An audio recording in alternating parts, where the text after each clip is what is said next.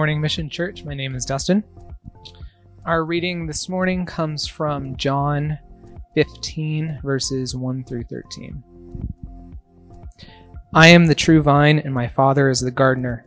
Every branch in me that does not produce fruit, he removes, and he prunes every branch that produces fruit so that it will produce more fruit.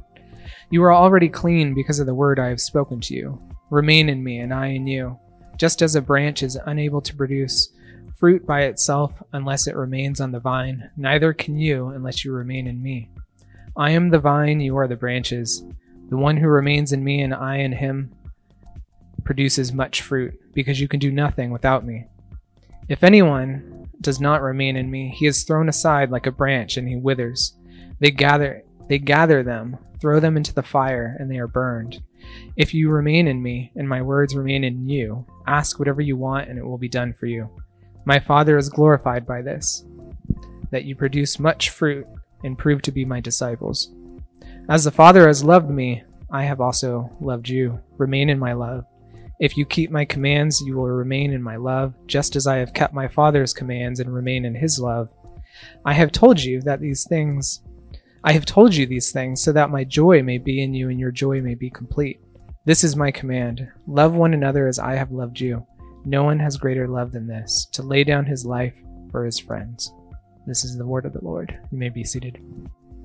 Thanks for having me, everybody. It's good to be with you this morning. My name's Colin Mattoon. I'm the ministry director for Good News Clubs of Southern Nevada. And my family and I moved here to Vegas a year ago this week.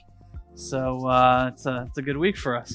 We're very glad to be here because we moved here from Ohio, the frozen tundra where it is still snowing. So every day you should just be praising God for the sun. So I'm excited I get to be with you today because today's Palm Sunday. And I know in a room this size, we've got some people who've been following Jesus for decades and some of you maybe for weeks. So not everybody knows what Palm Sunday is, but Palm Sunday is important for Christians because it kicks off what we call Holy Week. All right, Palm Sunday is the day we remember when Jesus arrived in Jerusalem and was greeted and worshipped by the people as the coming Messiah and King. Now, we know that's not how it ends the week, right? Things get turned upside down pretty quickly. So on Thursday, some churches celebrate what we call Maundy Thursday. That's Jesus' last night with his disciples. We celebrate Friday, which is Good Friday, where Jesus is crucified and dies. And we celebrate next Sunday, Resurrection Sunday, right, where Jesus rises from the grave. And so it's a great week for us to be thinking about Jesus this week and all that he's done for us. So it's a special week for all of us. It's an especially special week for me. I didn't plan that. It's a special week for me, though, because it's the week of my spiritual birthday. Some of you guys know when that is for your life, and you celebrate that.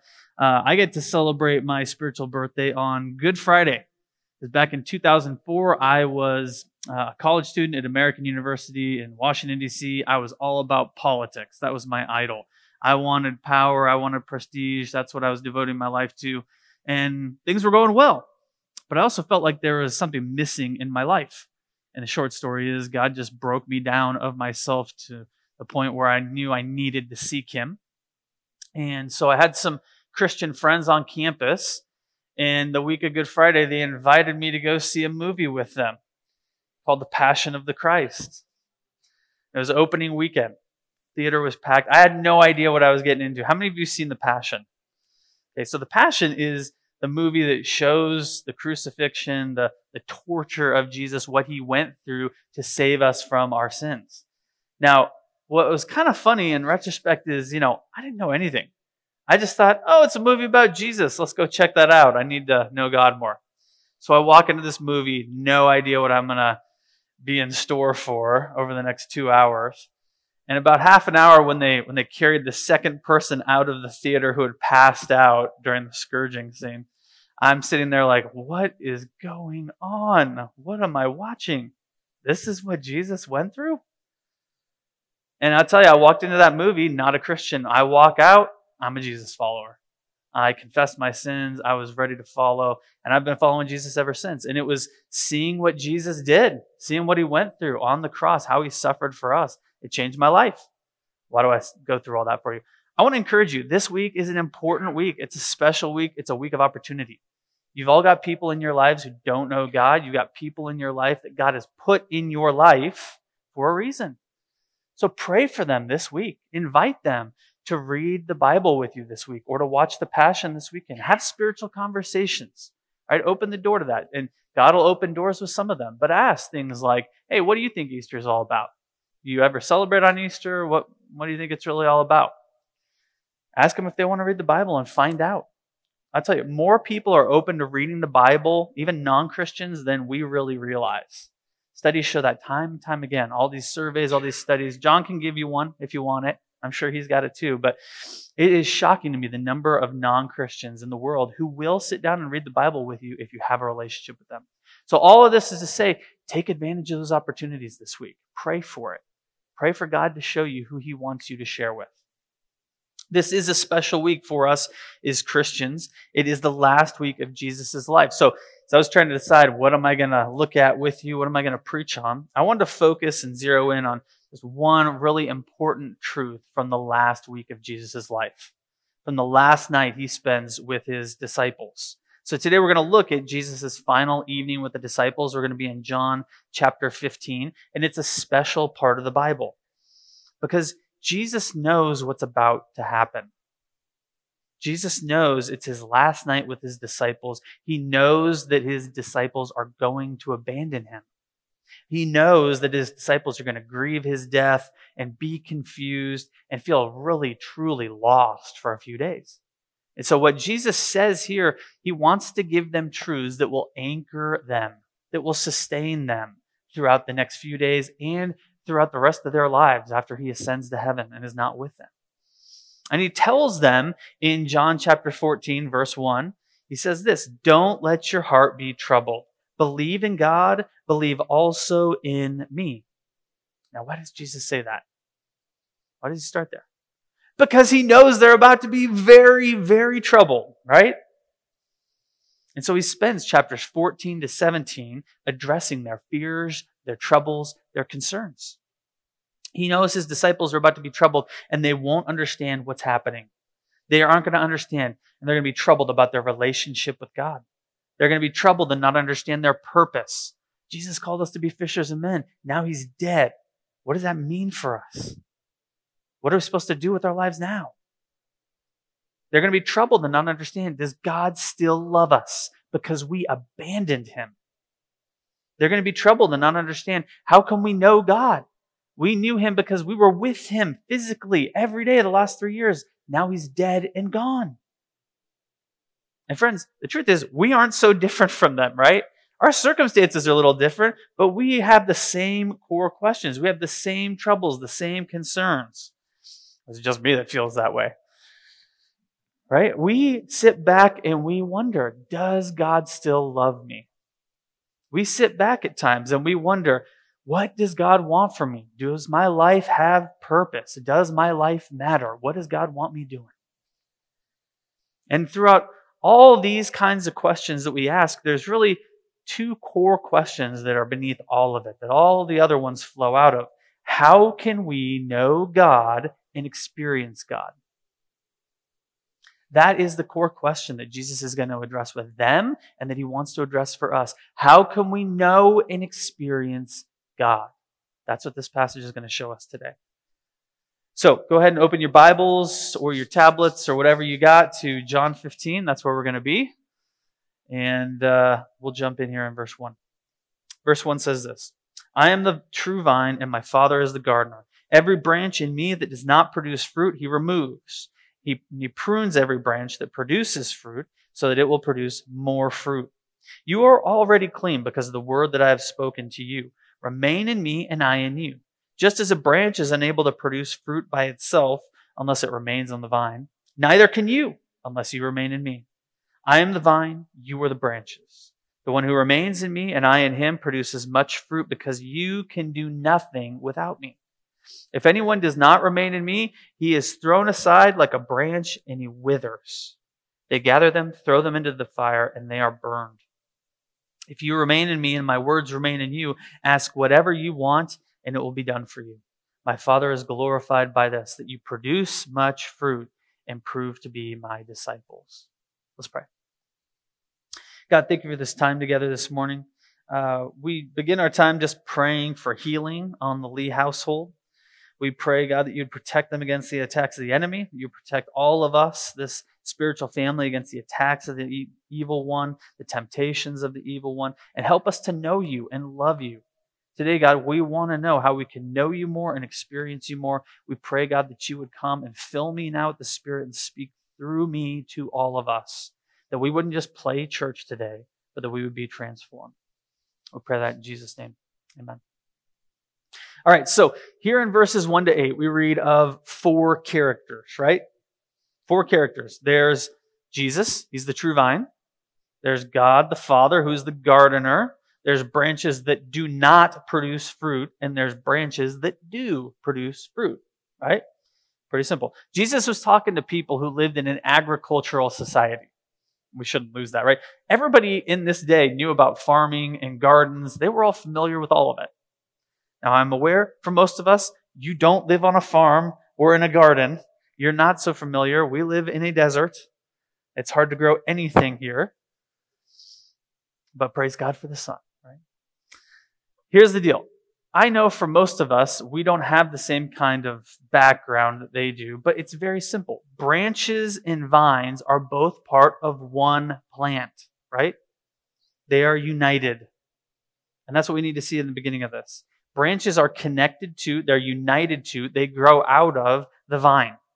And there are some branches that they produce fruit. Those are the good ones, right? What happens to the good branches? They are pruned or cleaned. In verse 2, you see the word pruned. In verse 3, you see the word cleaned. It's the same Greek word, same thing. Now, that means they get cared for, they get tended to, they get trimmed, they get treated so that they can bear even more fruit and be even more fruitful. And then there's unfruitful branches, the branches that do not produce fruit. What happens to them? They're the bad ones. They're the waste of space. They're useless, so they get cut off. They get thrown into a fire and burned. And I think that's pretty simple, but in case it's struggling to connect with you a little bit, the modern day analogy here is that Jesus is the hand and you are the fingers, right? Think about it that way. Fingers that work, they grow stronger and more useful over time. Fingers that don't work, what happens to them? They get amputated. And fingers were made to do something. They were made to bear fruit, right? They were made to do good works. Now, as we read this, one question you may have is, what is fruit here? That's a good interpretive question to ask. And every time you read the word fruit in this passage, you can just substitute good works there. All right, good works. He's talking about serving God, doing ministry, serving God by loving people. That's what he's talking about, good works. It's the same thing he's talking about in Ephesians 2:10 when he tells us why God made you. We are his workmanship, created in Christ Jesus for what? For good works, which God prepared ahead of time for us to do. So get this, fruit is you doing good works. Fruit is not the results of the good works you do. That's kind of an important distinction here. Fruit is you doing good stuff. So an example is it's you sharing the gospel. It's not the results that happen when you share the gospel. It's you sharing the gospel. God intends for us, his people, to bear fruit, to do good works. And this is what we're supposed to be doing that we see in this passage. In a very real way, it's what's supposed to define us as God's people. Everyone who is a Jesus follower can be seen and evidenced in their faith, right? The evidence of that is the good works we do. And if somebody claims to be a Jesus follower but doesn't do good works, this passage makes it clear that's a very big problem, right? Because what happens to branches that don't bear fruit? They're cut off and they're thrown into the fire. Now, let me quickly say this about the branches. Branches that bear fruit are true Christians. Branches that don't bear fruit are not true Christians who just stop bearing good fruit and they lose their salvation and they go to hell. No. Branches that do not bear good fruit are fake Christians. All right? We all know you can be in a small group, a church, in town, and you know there's people who claim Christ that they really aren't Jesus followers. They want to say it, but they aren't living it. It's not true. If you are a true Christian and you read this warning, what happens? you respond rightly. You read this and you respond by wanting to trust and obey Jesus even more, wanting to do good works even more, because you read the warning implied here and you care about it.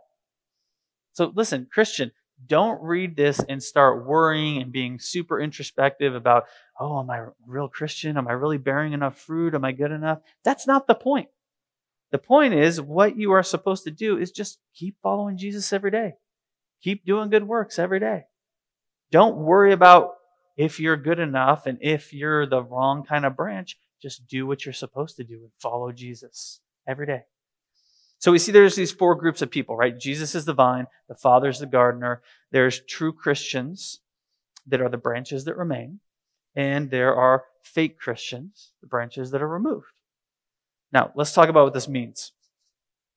Jesus gives us a very clear fact and a very clear command in this passage, right? And it's easy for us to read these and separate them, but listen, they go together, and we need to keep them together. It's crucial we see these together. So this fact that he gives us, I am the vine, you are the branches. What's the command?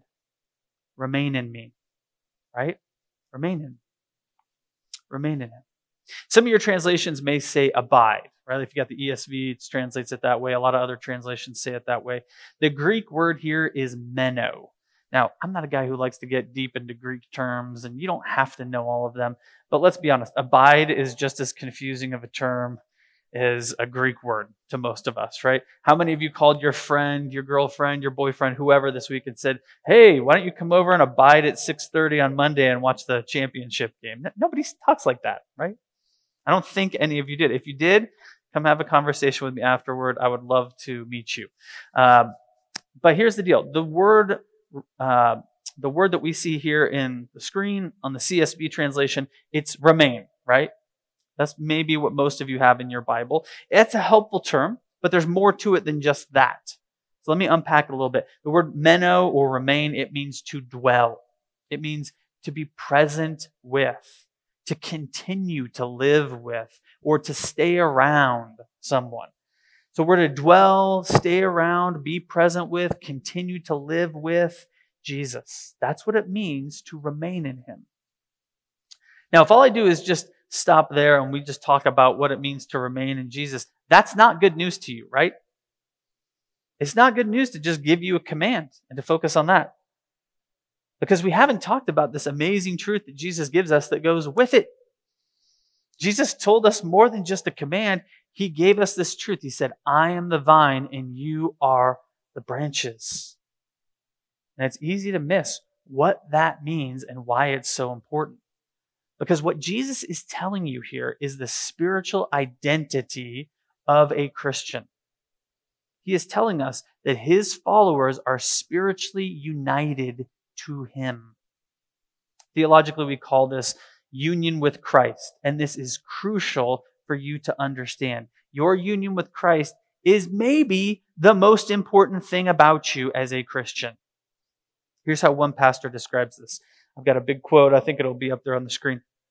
One of the most precious truths in all Scripture is the doctrine of the believer's union with the Lord Jesus Christ.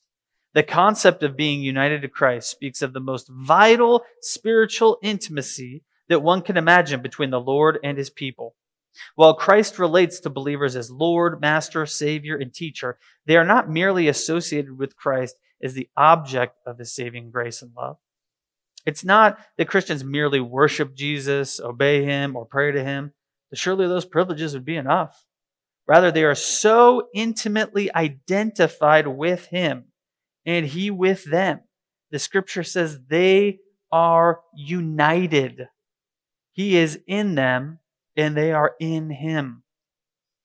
Listen, our union with Christ, our being united to Christ, it literally changes everything about how God sees you, about how God thinks about you, about how he feels about you. Our being united to Christ means that when the Father looks at us, he sees Jesus' record as your own record. And it's because of that union with Christ that Scripture says believers have been crucified with Jesus already, past tense.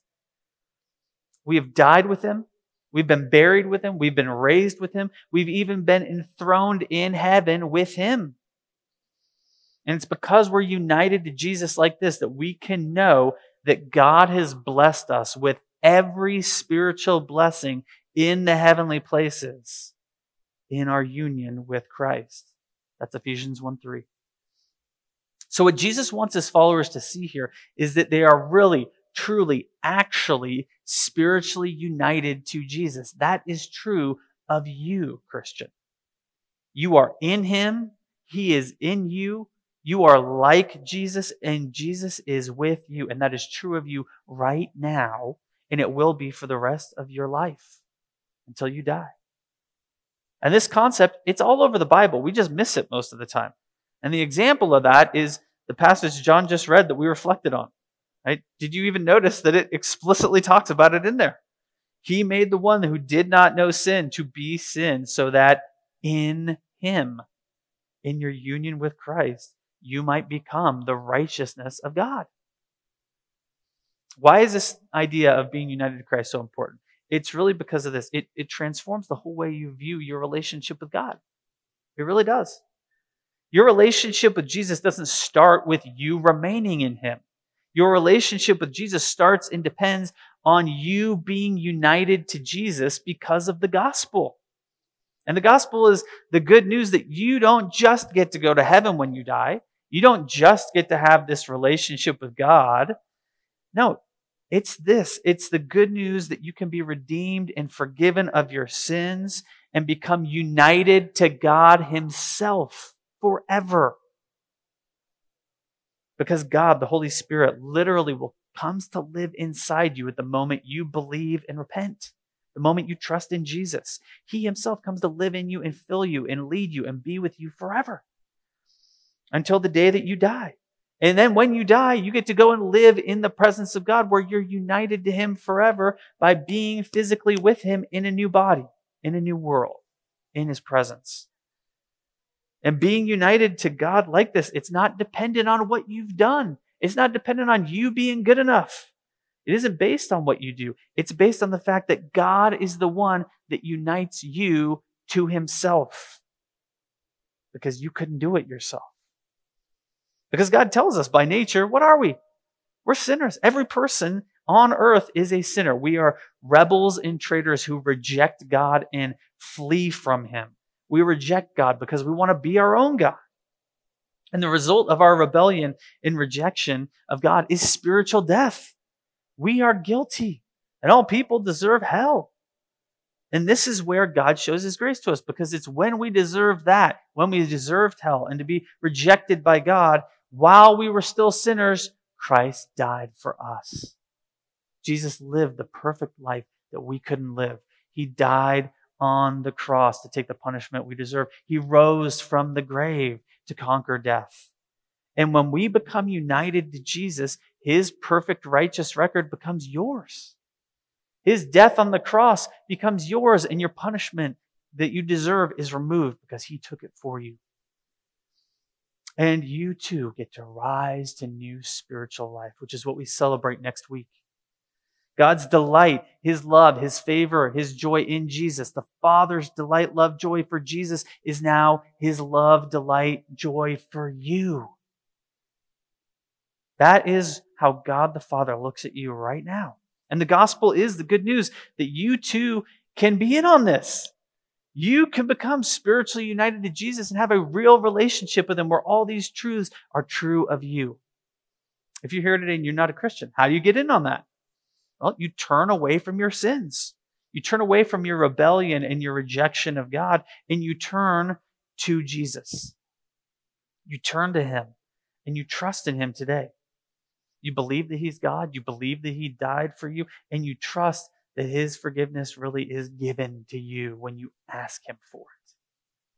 And then what? And then you remain in him. You remain in him. You live in this ongoing relationship with Jesus where you follow him as your Lord.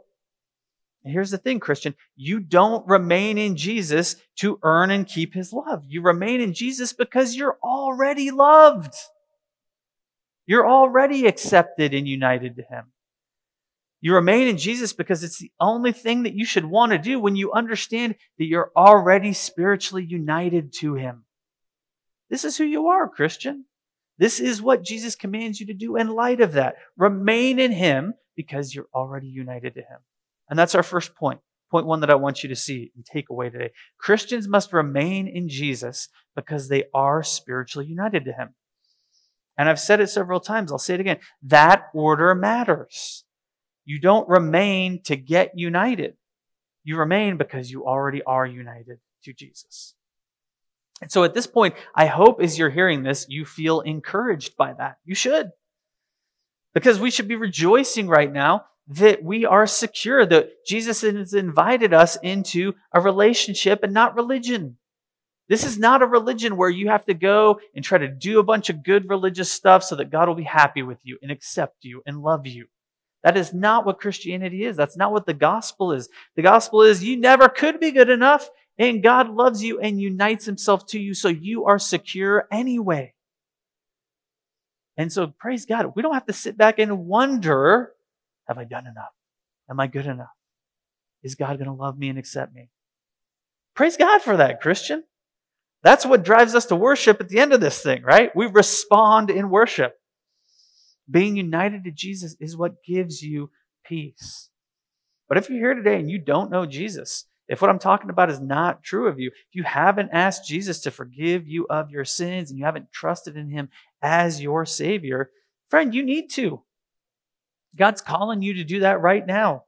He's been calling you to do that the last 10 minutes I've been talking about the gospel. You aren't here on accident today. God wants you to be here to hear this because He wants to forgive you. He is holding out a gift to you and waiting for you to take it. So take it. Ask Him for forgiveness. And then rejoice in the fact that God has a very clear plan for your life. He has a purpose for you, for each and every one of you. It's to bear fruit, to do good works. He's uniquely made you who you are with the talents you have, the gifts you have, the personality you have, the desires you have, the abilities you have. And He's made you like that so that you could uniquely do a set of good works that He has for you. You aren't an accident. And so we go out and we do those good works, and what happens? God uses our good works to change people, to change families, to change this city and the world. That's what God wants. So that when you lie on your deathbed, you can sit there and know you have done what God wanted you to do. And you know that that moment when you do die and you see Him face to face, He'll look at you and say, "Well done, good and faithful servant." This is the life that God wants for you. That's what this passage is all about. God doesn't just want us to be people who go to church once a week, who, yeah, we're a Christian, but that's not really at the core of who we are. It's just sort of something we think about once a week. No, He wants your life to be this kind of life, a life where you bear fruit for Him. Now, I know as I'm saying all this, some of you do feel encouraged, some of you don't. Like, if we're going to be real and honest with each other, there are some of you in the room, you hear me talking about this, and this is not encouraging to you. Because the truth is, your feelings don't line up with these facts. Your experience right now as a Christian doesn't line up with this. And you may wonder if there's something wrong with you in your walk with Jesus. It feels like there's something missing in your relationship. So listen, I want to get really practical, whether that's you or wherever you're at in the room, this is for you. I want you to hear this. We need to get really specific and understand here, what does it really mean to abide? A lot of times I hear people talking about abiding and remaining in Jesus. It's kind of vague. It sounds really spiritual, but it's not clear. I want to make it clear. So let's talk about how we do this. Here's the encouraging and challenging thing, friends. It's encouraging and challenging. Remaining in Jesus is not a checklist. It's a relationship. So think about this like a relationship with a real person, with a real friend, with a real family member. If you want to have a better, stronger relationship with them, what do? Do you sit down and write out a checklist of 8 things that you need to make sure you do every day and try really hard, or else you're a failure? But how often do we treat our relationship with God like that, right? We do. I do it too. You're not alone. I'm not some super holy guy up here who's different than you. But the truth is, we often think about our relationship with God with that wrong paradigm. Like it's a checklist, like it's a list of to-do items. But the truth is, we remain in Jesus by engaging in a real relationship with God every day. A real relationship. So yes, in that relationship, you need to talk to Him and let Him talk to you. That's why prayer and Bible reading is so important. But get why they are important. It's not because you need to check those items off a to-do list. It's because that's how you engage in a real relationship. You talk to people in your real relationships in life. Your relationship with God is no different. You need to talk to Him and let Him talk to you and engage in the relationship.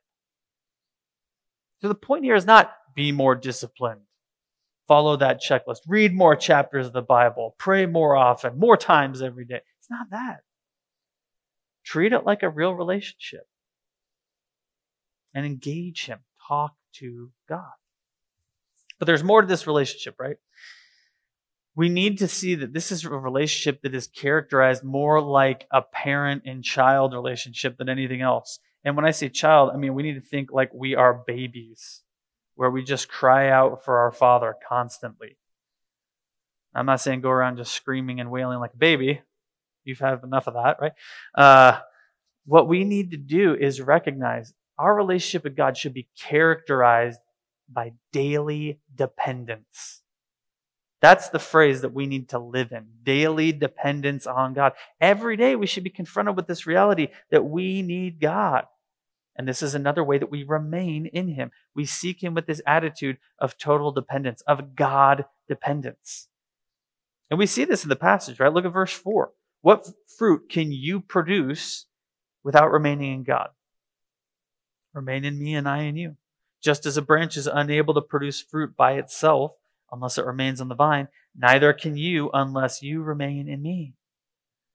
This is really important, friends. One of the ways we remain in Jesus and experience Him in a fuller and deeper way is through this attitude of God dependence. We depend on Him for everything. We don't try to live this self-sufficient life. All right, so that's one of the ways that we need to embrace our God dependence, is just by crying out to Him every day and multiple times a day. And as we do that, we abide, we remain in Jesus. But there's another way we remain in Jesus too, right? Read verse 9 with me. I want you to see this. As the Father has loved me, I have also loved you. Remain in my love. If you keep my commands, you will remain in my love, just as I have kept my Father's commands and remain in His love. I have told you these things so that my joy may be in you and your joy may be complete. This is my command. Love one another as I have loved you. No one has greater love than this, to lay down his life for his friends. All right, so in verse 9 here, he says, remain in me, right? No. What does he say? Remain in my love. And here he's trying to show you these two things are the same thing. Remaining in Jesus is remaining in His love. And in case you missed it here, because this is really important, how much does Jesus love you? As the Father has loved me, I have also loved you. The perfect, unchanging, unending love of the Father for Jesus is the same love that Jesus has for you. You get united to the love of God for God. Get that, friends? That is crazy when you think about it. That is how much Jesus loves you, as much as the Godhead, Father, Son, and Holy Spirit love each other. And so Jesus tells you, remain in that love. And how do you do that? Verse 10 tells us. It says, obey me. If you keep my commands, you will remain in my love. We have to obey Him. And I know as I say that, as you read that verse, some of you right now, you feel God convicting you. You feel uncomfortable. You feel, oh man, I know I need to obey Jesus more. You know you need to devote yourself to dealing with some sin issues in your life, patterns of sin that you've been tolerating in your life, sins you haven't been fighting against. You haven't been resisting? Listen, if that's you right now, listen, don't deny that or try to move on. Embrace it right now, because that is God working in you. God is being merciful to you right now by showing you that. He's being merciful because what should he respond to our sin with? The ceiling should cave in with fire that just consumes us all. The wrath of God, that's what we deserve. And when we don't get that in this moment, and you get conviction, that's God's mercy to you right now, because it's him inviting you to do what he's talking about, to turn away from your sin so that you can remain in his love. And friends, we've all got sin in our lives. We all should feel some sense of conviction at this. So friends, don't run from that. Embrace it. And embrace that that is God showing his love for you right now by inviting you to obey so that you can remain in his love. And the more we obey, what do we find? The deeper our experience of God and his love for us will be. So point 2 is this. We remain in Jesus by engaging in the relationship, being God dependent, and obeying his commands. It shouldn't surprise us that our experience of God is dependent on our actions, right? Let me be really clear about this. God's love for you is not dependent on your obedience, but your experience of his love is dependent on your obedience. If you want to continue to experience and feel God's love, you have to obey him. So again, God's love is not dependent on what you do, but your experience of his love is dependent on what you do. And that should drive us to remain in Jesus. So again, point 2, we remain in Jesus by engaging in the relationship, being God dependent, and obeying his commands. So friend, listen, if you want more of God today, this week, that's where you start. If you want to experience a stronger relationship with God and experience and feel his love for you more powerfully, engage in the relationship. Treat it like a real relationship. Depend on him. Obey him. That's how we remain, and that's how we experience his love. All right, well, as I get towards the end here, let me just back up. I want you to see the flow of thought here, because it's amazing what happens when we do this. Right? The logical links in this passage are important for us to see. So Jesus starts by saying, I am the vine, you're the branches, right? He gives this command out of it, remain in me. Okay, when you do that, when you remain in him, what happens? First, you bear fruit. That's verses 4 through 8. And then what? You remain in his love. That's verses 9 and 10. Right? Now, what's the result of that? What's the result of bearing fruit and remaining in his love? Read verse 11.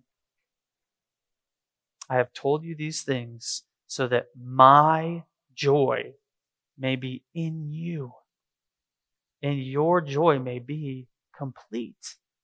You could also read that full. If you want to have joy in this life, friend, remain in Jesus. Remain in his love. And if you do that, his joy will be in you. Not just some random joy out there. His joy, Jesus' joy, becomes yours, and it's in you. Because again, you're united to Jesus. That is an amazing thing. I don't know if you've comprehended that before. I don't know exactly what that means, but I know I want that. I want Jesus' joy to be my joy. Amen? You guys can talk. You can amen that. It is an amazing thing. When you obey God, when you do the good works he has for you, when you know he delights in you, and you feel that love, and you know you're doing what he wants you to do, you will have joy, friends. And that's point 3 that I want you to see. When we do good works and obey God, we are able to feel Jesus' love for us and have his joy. Friends, this is God's will for your life. This is who he has made you to be. This is your identity. It is what Jesus chose to talk about on his last night, his last time with his disciples. This is what he wanted them to know, because it's crucial. And this is what we need to know too, because this is who God wants us to be. This is what he made us to be satisfied in. This is how he wants us to respond to our failures. This is what he wants us devoting ourselves to as our purpose. You are united in him, so remain in him. Do good works with your life. Obey him. And as you do that, you get to experience his love for you. And as you do that, you get to experience his joy in you. So if we go all the way back to the beginning, we started with that big question, right? How can we know and experience God? The answer is by remaining united to Jesus. And as you remain united to Jesus, that's the key to your purpose, to bearing fruit in this life, doing good works, living a life that matters, leaving a legacy that you want to leave behind. And remaining united to Jesus is the key to actually experiencing God's love moment by moment, day by day, and having the joy that you want in your life. This is what God wants for you. Verse 8 says, "My Father is glorified by this, that you produce much fruit and so prove to be my disciples." This is what he wants for us. It's this kind of life. I was trying to think of a good illustration to close it. I had a really cool thing happen this week that I want to tell you about. So, I'm the ministry director for Good News Clubs. We run after-school Bible clubs in public elementary schools, really in any elementary school, including the privates. But, we won a Supreme Court case in 2001 that actually makes it legal. We get to go in and present the gospel to kids every week. We get to teach them the Bible every week in a public school. It's amazing.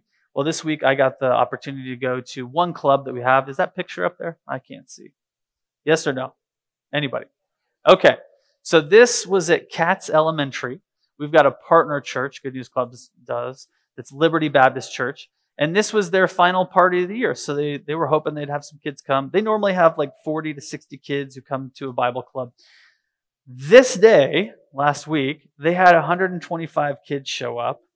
And 95 of them were there for the first time.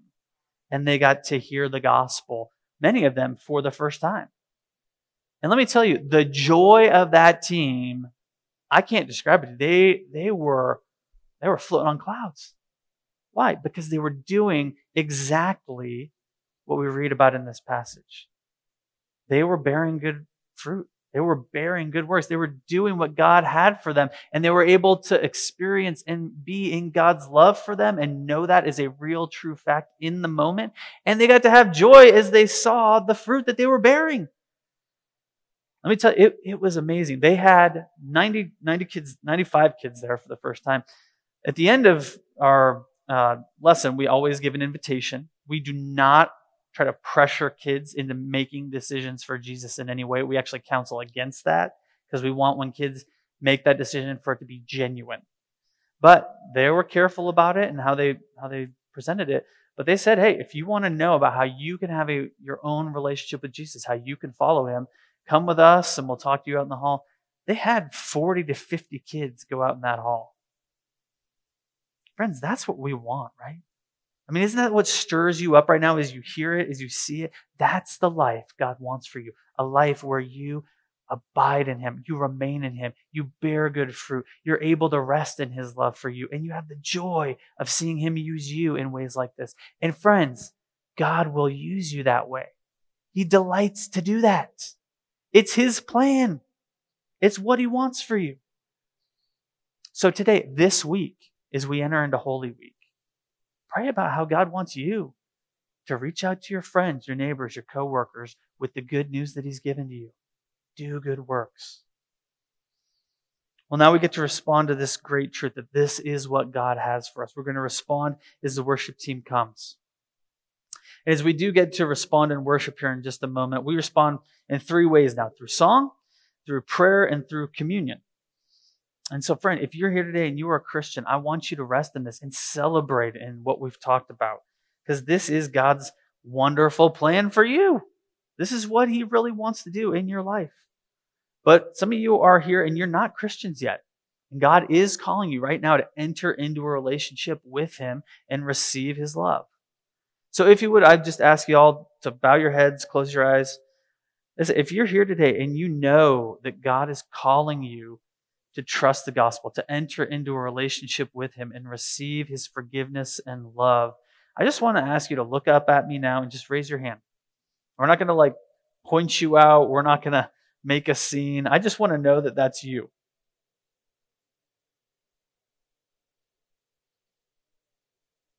All right, thank you.